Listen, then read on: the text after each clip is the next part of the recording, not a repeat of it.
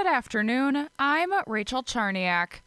The second and final candidate for the position of superintendent in the Green Bay Area Public Schools, Dr. Claude Tiller Jr., introduced himself today. He addressed how he might bring some diversity to staff since 60% of students are students of color. You have to look at pockets of where you go to recruit and retain. For example, we go to HBCUs, historically black colleges and universities, and we recruit out of there. Tiller currently serves as assistant superintendent over high school transformation with the Detroit Public Schools Community District in Michigan. The Green Bay Area Public School District will approve the next superintendent's contract at its April board meeting. Green Bay City Council meets tonight, and it's expected to pass a policy to remove audio surveillance devices inside City Hall. A Brown County judge ordered last week for microphones to be turned off until the court says otherwise. The City Council is expected to change city ordinance so it has authority over audio recording devices at City Hall and other buildings. A planned April referendum for additional funding for the Seymour Community School District will not happen because of a paperwork error. The district planned to ask voters to approve $12.5 million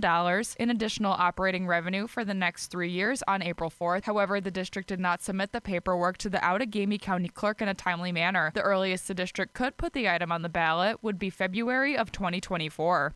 International Women's Day on March 8th brings the annual Habitat for Humanity Women Build to Green Bay. It's not only a chance to learn some new skills, but it's a chance to help someone see their dreams of homeownership come true. The homeowners accepted into the homeownership program here are required to put sweat equity hours in, and so they're out there building alongside of you. Participants are also involved in fundraising to cover cost of building the home. To learn more, visit WTAQ.com. Manitowoc County is starting the discussion on what its executive calls a once-in-a-century type project. It's 3 projects in one: the windows, the HVAC system, and the courthouse dome renovation. Water is getting into the dome through numerous sources. Architect Kevin Donahue says these are pretty normal repairs for a building that opened in 1906. The county is estimating it will cost between $25 million and $30 million to renovate and replace parts of the courthouse. The debate will come over how to pay for it. The county board will make that decision. Now, here's your Fox 11 weather update. This afternoon, mostly sunny, high near 38. Tonight, partly cloudy, low 24. Tomorrow, mostly cloudy, high 38. Cloudy skies on Thursday, high 35. On Friday, cloudy, windy, with snow, and a high near 31. From Fox 11, your station for severe weather coverage, I'm Pete Petoniak. For News Talk WTAQ. And I'm Rachel Charniak. WTAQ. News, Talk, Sports.